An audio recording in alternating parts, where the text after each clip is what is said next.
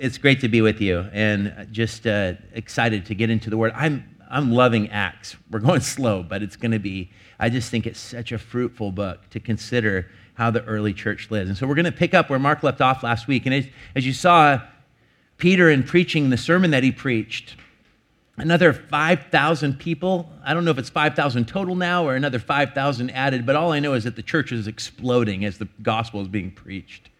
And what happens is that through the healing of this lame man, Peter and John are immediately confronted by the Jewish religious leaders, the priesthood, for they're on their turf preaching Jesus as the Messiah, and they find themselves arrested, put in jail overnight. They're kept overnight as the priests and the religious leaders kind of come together trying to figure out what to do with them.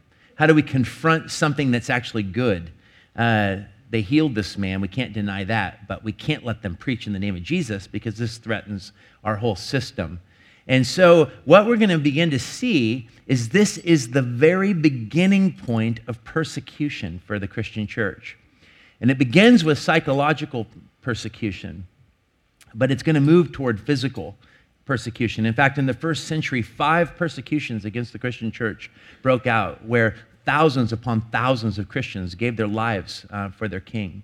It's interesting because in our culture in the West, I was reading some thoughts on this text by actually John MacArthur, and he was talking about the challenge that we face with non-lethal persecution.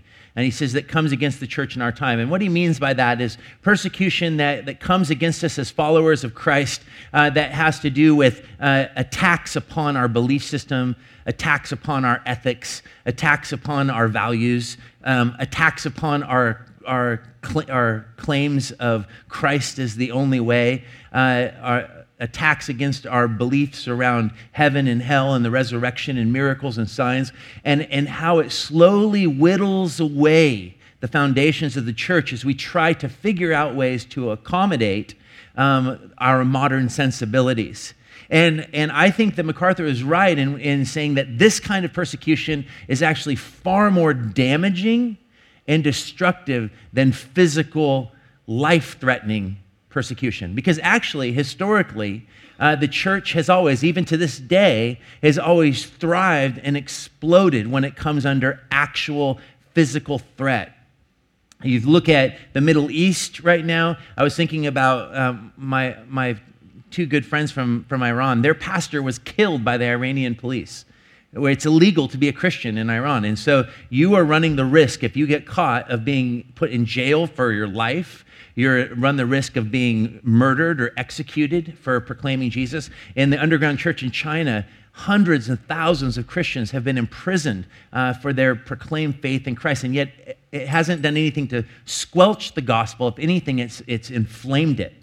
But in the West, where the gospel, we have the freedom to worship as we see fit, but we live in a culture that's growing increasingly intellectually, emotionally hostile toward what we believe. It actually is an incredible threat, and I think it's Satan's greatest attack against the church. And this is what I thought was fascinating of what MacArthur said. He says, in the culture of the West, the non-lethal persecution that comes against the church in our time, it doesn't kill us, it just makes us compromise. And I think that is extremely true. And we've seen waves, different movements come and go that are attempting to try to reconcile the Christian faith with modern movements, modern sensibilities, cultural norms, reduce the ethics of Jesus to make it more palatable and less offensive to our sensibilities. And all the while, what happens is that Jesus becomes an unwelcome guest in his own house. And this is a dangerous thing. And I think that this story before us shows us how it is that we are to stand up to persecution, how it is that we are to resist persecution. Do we resist persecution by taking up arms? No, we resist persecution by non-resistant proclamation. We proclaim the gospel and we accept the consequences. And I think that this is important for us to remember. Look what happens. Here's where the passage takes up. It's the next day. In verse 5 of chapter 4, it says, on the next day, the rulers and the elders and scribes gathered together in Jerusalem with Annas the high priest and Caiaphas and John and Alexander and all who were of the high priestly family. So the whole Levitical priesthood is here. And remember, these are the same people that 7 weeks earlier put Jesus on trial and handed him over to the Romans to be crucified. So these guys are upset because they thought they had rid themselves of Jesus, only to find that he's even a greater problem now that he is gone. And so what happens? And when they had set them in the midst, they inquired, and I love this question, by what power or by what name did you do this? And I want you to take into context, this is a threat. By what authority? We are the only ones who truly have the authority to be representatives of God in this place. This is the temple of God. We are God's priesthood. How dare you, uneducated men, come into our midst and proclaim salvation in another? The very one that we got rid of as a common criminal. The one who blasphemed and made himself one with God. What power? How did you do this miracle? And under whose authority have you done it? And you can imagine, when you think about this scene, how incredibly intimidating this would be. You are surrounded by men who actually have the ability to turn you over and have your life ended. And that is very much, I'm sure, what was going through Peter and John's mind. And yet, this is the thing. We need to understand the three primary reasons why they were so offended and why they were so angry. Number one, as I just said, that Peter and John were teaching it all. They weren't raised as rabbis. They weren't trained in the ways. They weren't a part of the Levitical priesthood. These men were actually doing something that was actually against the Jewish law, against the code. They were taking it upon themselves to be teachers of the people, and they were teaching in a way that was contrary to what was being taught. And so this, first of all, offended them. They were angry about that. But secondly, they were really angry that they were teaching about Jesus. I mean, not many weeks had passed since the group had taken part in the arrest and the condemnation of Jesus. And if they hoped that they had gotten rid of him, their hope was short-lived, because here Jesus is now being proclaimed, and he's being proclaimed with power. And now there are more converts after his death than there was when he was alive. And so you can imagine the frustration that they're feeling. But the third is the most damning thing for Peter and John, especially for the Sadducees that were in the group. For the Sadducees did not believe in the resurrection. And Peter and John not only proclaimed the name and the power and the authority of Jesus, but they actually claimed that Jesus, who they were putting the blame of the crucifixion upon the Jewish people who were present, they also said that this Jesus, God raised from the dead. And not only did they say that Jesus rose from the dead, but they said that those who listen, who put their faith in him, would also experience a resurrection of life. And so they were proclaiming a doctrine that many within this religious group found heretical. And so these three components has brought forth this absolute outrage. And so you can imagine the level of intimidation, the psychological persecution that is taking place right now. And in knowing Peter's history, you have to wonder how he's going to respond. It's one thing to preach to a crowd and the crowd to be amazed and filled with awe, a little bit of heckling, but for the most part, you just got lots of people getting saved. And then you do it again, in the name of Jesus, a man's healed, and then you preach the gospel and thousands more get saved, and you're just like, this is going really good.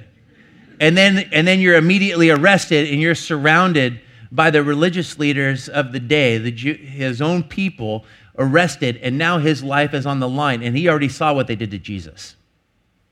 And so the two of them, this is the response. And this gives us the insight into how do we face the psychological persecution that comes toward our faith in this modern context. Because you have to understand that the cross is foolishness to those who are perishing, but to those who are being saved, it is the power. It is the power of God to salvation for everyone who believes. And this dichotomy. Remember that the gospel, Jesus said, I did not come to bring peace, but to bring a sword. He wasn't talking about physical violence. He was talking about the gospel of peace divides. It doesn't leave people neutral when the gospel is truly proclaimed and when it's proclaimed with power and authority. And it says, then Peter, filled with the Holy Spirit, said to them, rulers of the people and elders, if we are being examined today concerning a good deed done to a crippled man, by what means this man has been healed, let it be known to all of you and to all the people of Israel that by the name of Jesus Christ of Nazareth, whom you crucified, third time, he's going to say this 5 times in this sermon, name of Jesus Christ of Nazareth, whom you crucified, whom God raised from the dead, by him, this man is standing before you well. This Jesus is the stone that was rejected by you, the builders, which has become the cornerstone. And there is salvation in no one else, for there is no other name under heaven given among men by which we must be saved. Whoa, what happened to the Peter of the Gospels? If you remember Peter in the Gospels, Peter was always bold, but his boldness was marked by what I would consider to be, and reading between the lines and even seeing his impulsive nature, it was impulsive and often even arrogant.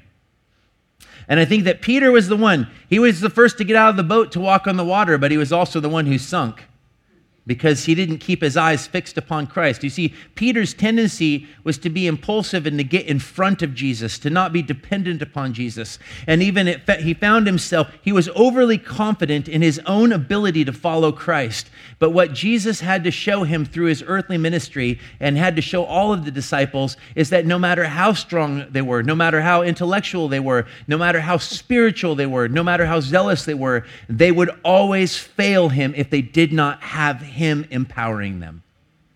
And so part of the training of the disciples was Jesus actually living out a life that they could not live, that they might cast themselves in total dependence upon him.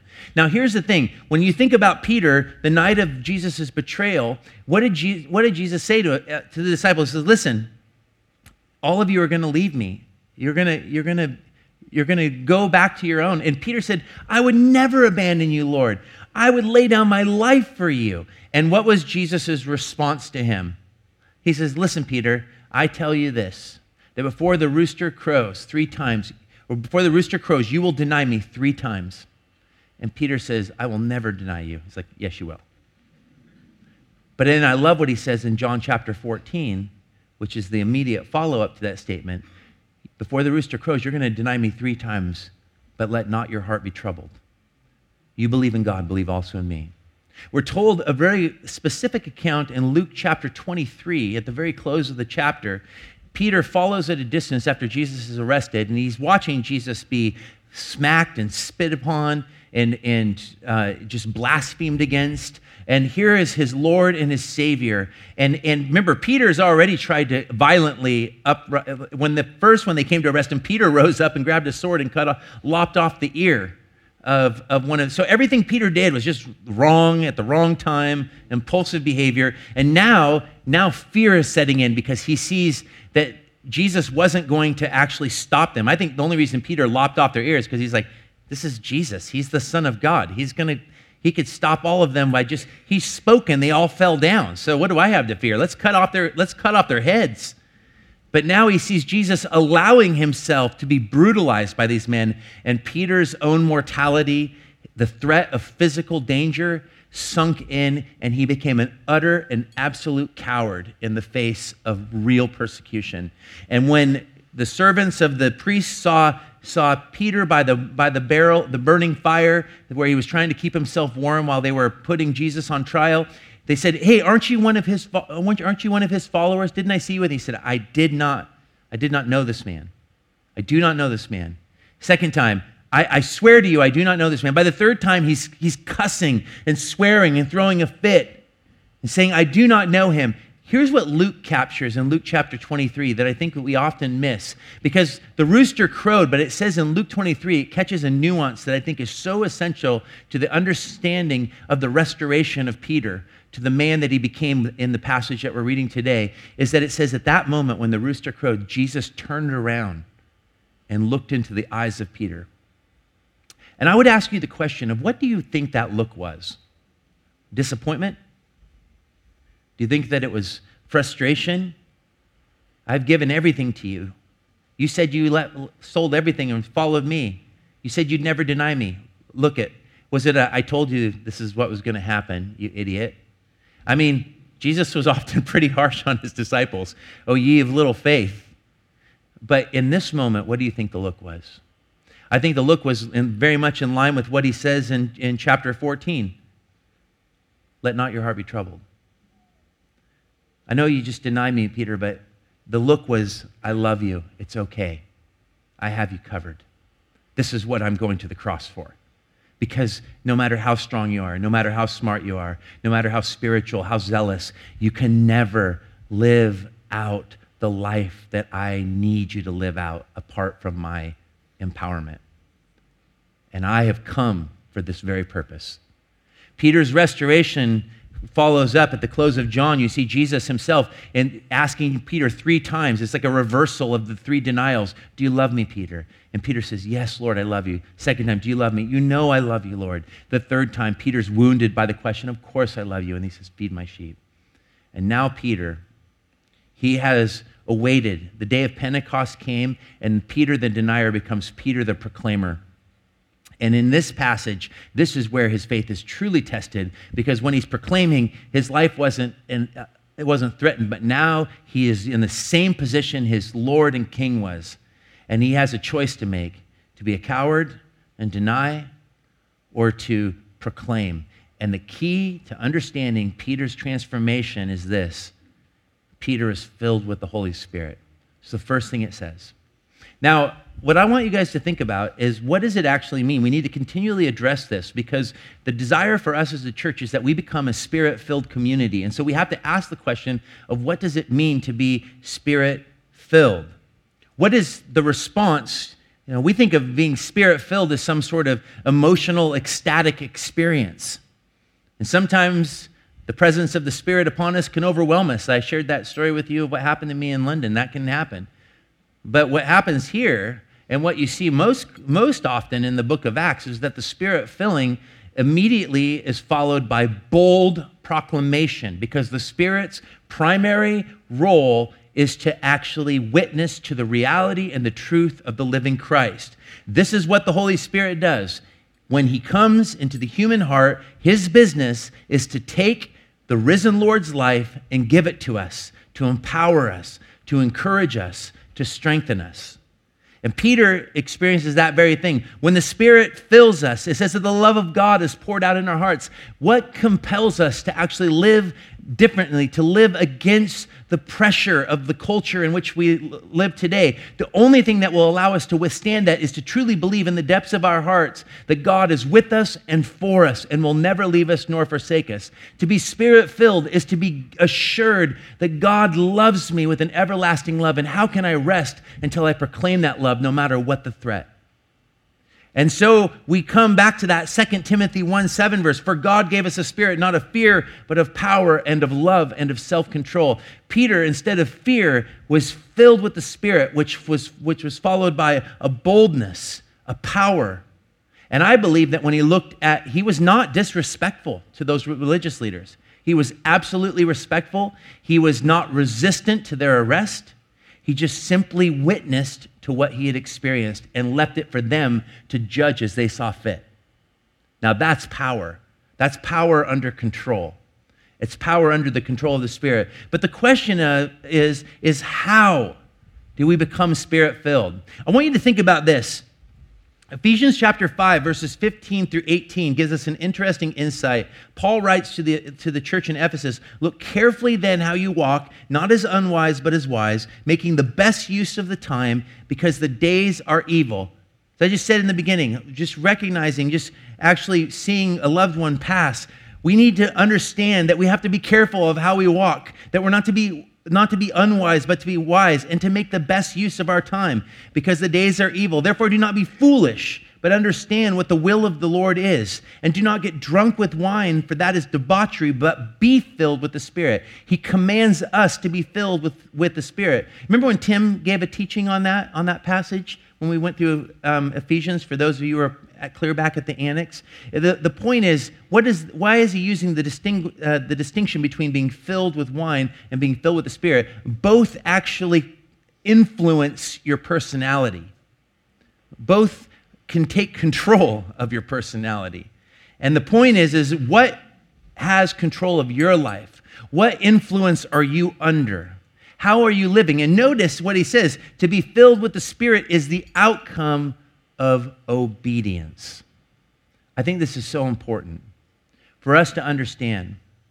And when I say obedience, what does obedience mean? Is that Jesus doesn't just come to be our Savior, but he is, by very definition, our Lord.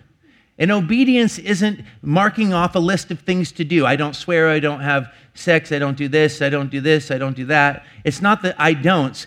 Obedience is the freedom to do what is right. Obedience is a day by day, moment by moment, making the most of our time, the best use of our time, and the best use of our time is being witnesses to God's glory, which means that we're witnesses to the person of Jesus Christ. Obedience and surrender are directly linked. Peter had to be broken down to nothing before he could be something in Jesus' hands. He had to be reduced down to a broken man so that God can put him back together in his image. And it is something for us to remember. An old revivalist preacher once said, God can do nothing with a hardened heart, but he can do everything with a broken heart. And he can do nothing with a divided heart as well. And I think that some of you are on that precipice where you're moving more and more toward the hardness of the heart because your heart's been consistently divided.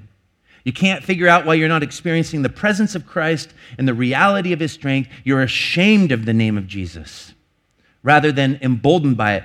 How do we know that we are Spirit-filled?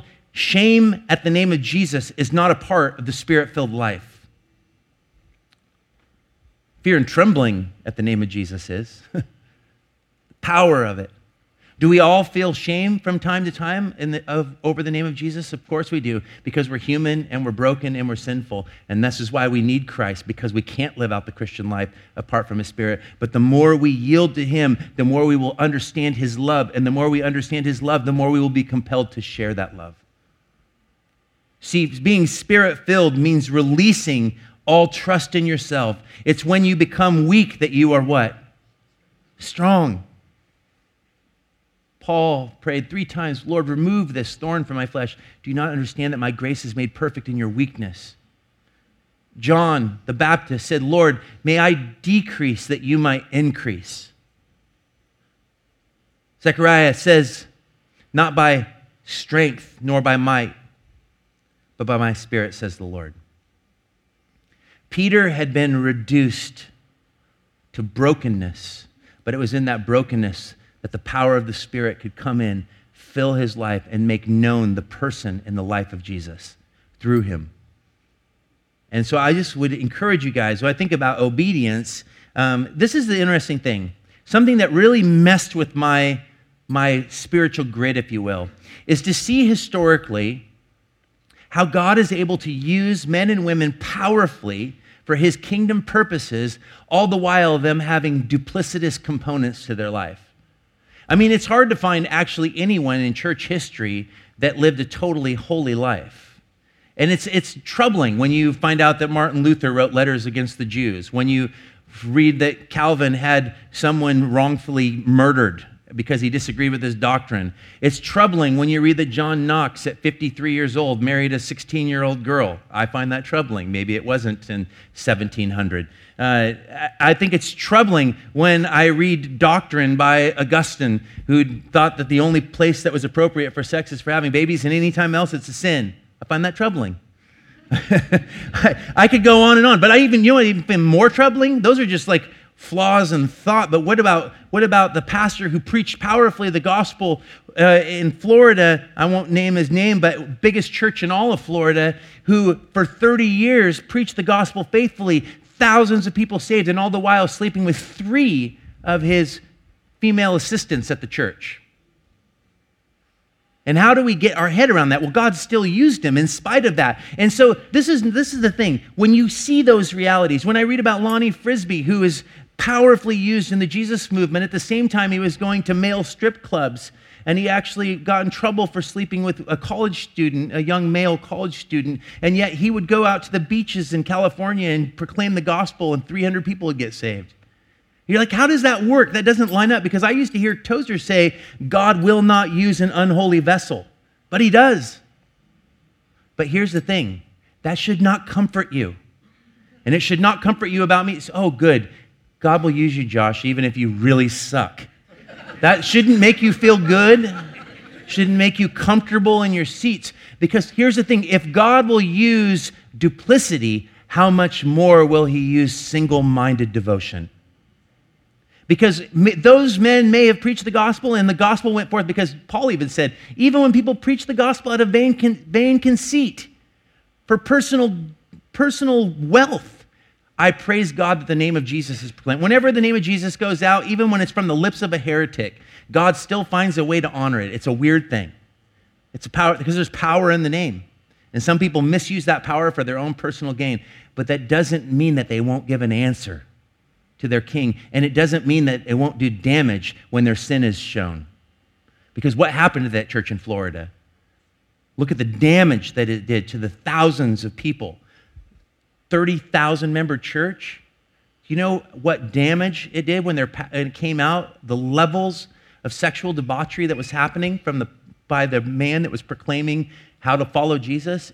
Huge damage. People are like, God used David and he did all kinds of bad stuff, married lots of women. But I'm like, but all his kids killed each other. Why would we look to that? Those aren't given to us as examples of what we can get away with. They're given to us as examples of how to apply wisdom without actually getting our feet into the muck ourselves. Of saying, don't do this because this is where it leads. And we need to understand as Christians, God may not judge us when we stand before the judgment seat for the sins before we put our faith in Christ, but we must understand that it says that everything that we have thought, everything we have said, and everything that we do with our life, we will give an account. And it will be tested by fire, and the only thing that will stand are the things that were done by God's Spirit through us. And I think that what we need to aim for as a church is not low levels of grace, abuses of grace, where Jesus does everything, we're broken, we can't do anything. The whole purpose of the gospel is that the gospel sets us free, not to live as we want, but to do what is right. And anything outside of that is actually enslavement. When we live in a freedom where we can maintain control of our lives, we actually enslave ourselves to sin. But when we live in total dependence upon Christ, we become free to live to his glory. And I think that this is super important for us to understand. Then what does Peter preach? Once again, notice what happens once he's Spirit-filled. This man of obedience, this man of holiness, this man of yieldedness. And once again, does he preach a new message from what he preached the day before? Nope. He just preaches the gospel again. It's funny that the gospel never gets old.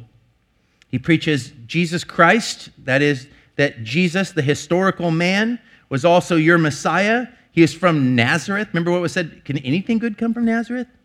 And whom you crucified, once again, putting the blame squarely upon the heads of the religious leaders. You know you crucified him. You're the ones that actually arrested him and turned him over to be crucified. You demanded that a murderer be released. He didn't even have to fill in the gaps because they were there and they were responsible and his blood was on their heads. But Peter, in love, he loved them too much to not tell them the truth.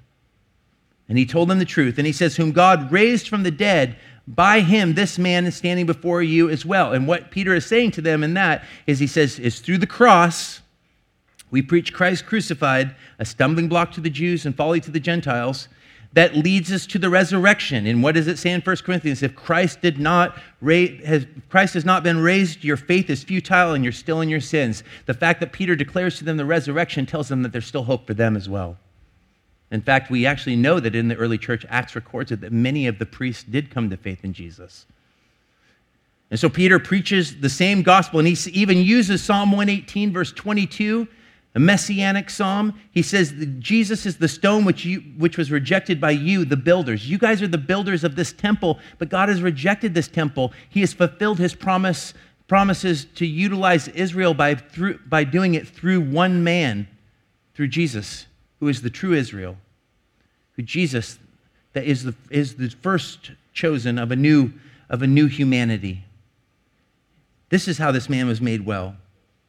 I think that this is important for us to understand because where Peter ends is where we need to end. And that is that the Spirit-filled life proclaims the person of Christ. You want to know how we test the Spirit? If the Spirit isn't pointing us to Jesus, it's not of God.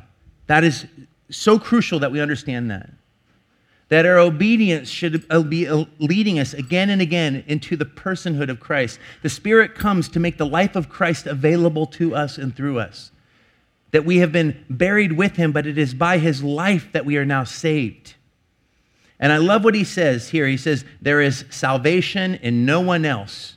Look at, he's giving them, he's preaching the gospel directly to them. He doesn't want them to be damned. He doesn't want them to be separated from God. He doesn't want them to pay for what they did to Jesus. He wants them to receive God's grace.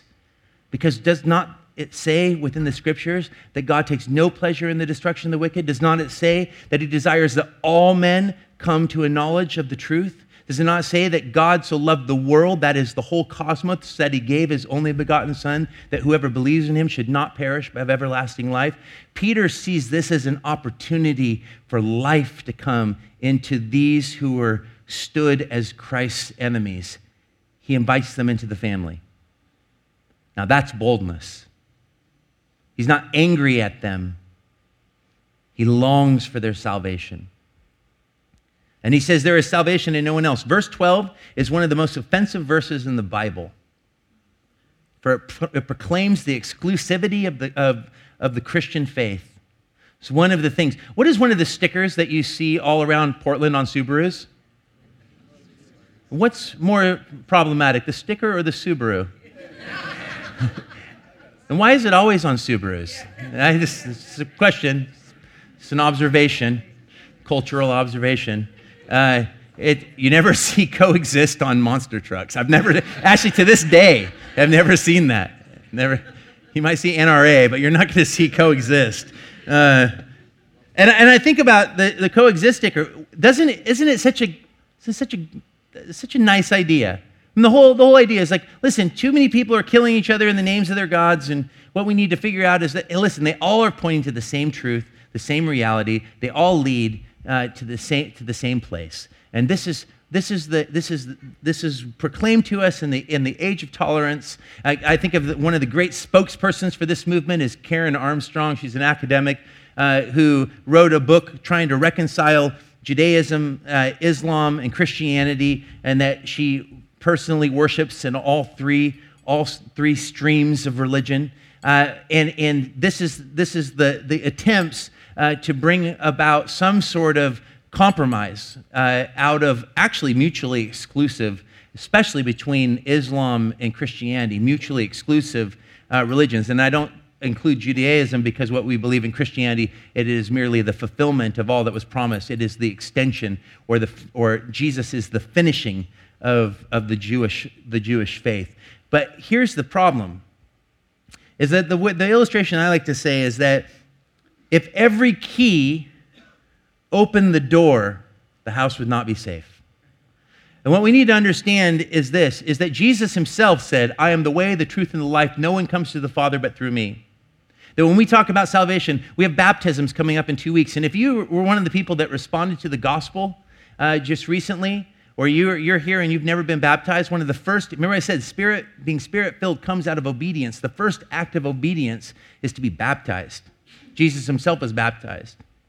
And when we're baptized, I always encourage people, I say, when you get up there and say why you're being baptized, I always want people to be God-specific.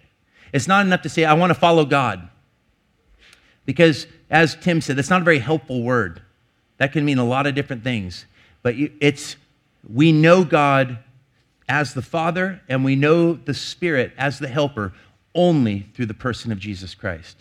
And so I always encourage people, before you're baptized, before you are put under and risen symbolically into the newness of life before your community of faith, proclaim your faith in Jesus.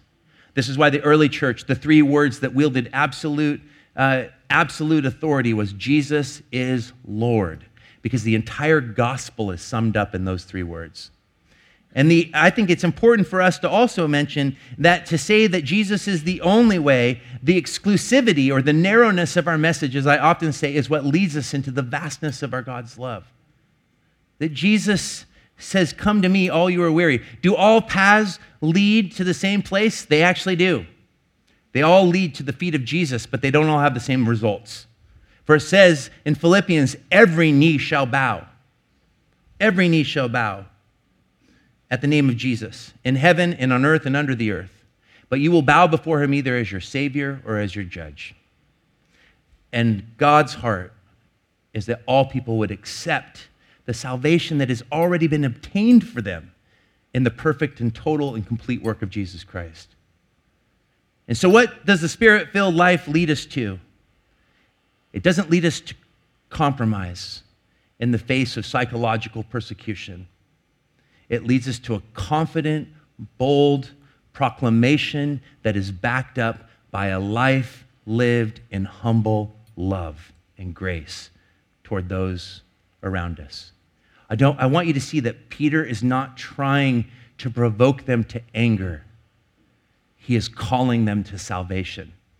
We see this as a conflict between the righteous and enemies. This is not what it is. It's about a conflict between life and death. And Peter longs for these men to come to a saving. He loves them because he is filled with the love of Jesus who died for them. The call for us to live out the love of Christ in this culture is to not compromise the truth of the gospel. But it doesn't mean that we go and beat people over the head with their, what is, even Paul says, don't judge those outside of the faith. They're dead in their sins and trespasses. What they need to see is a vision of the love of Christ and the gospel being played out in every facet and every arena of our lives. And I pray that we would have the boldness to live out the love of Jesus, to proclaim his name. That we could say with Paul, it is the love of Christ that compels us, that it is the kindness of God that leads us to repentance, for there is no other name under heaven by which one can be saved. Amen.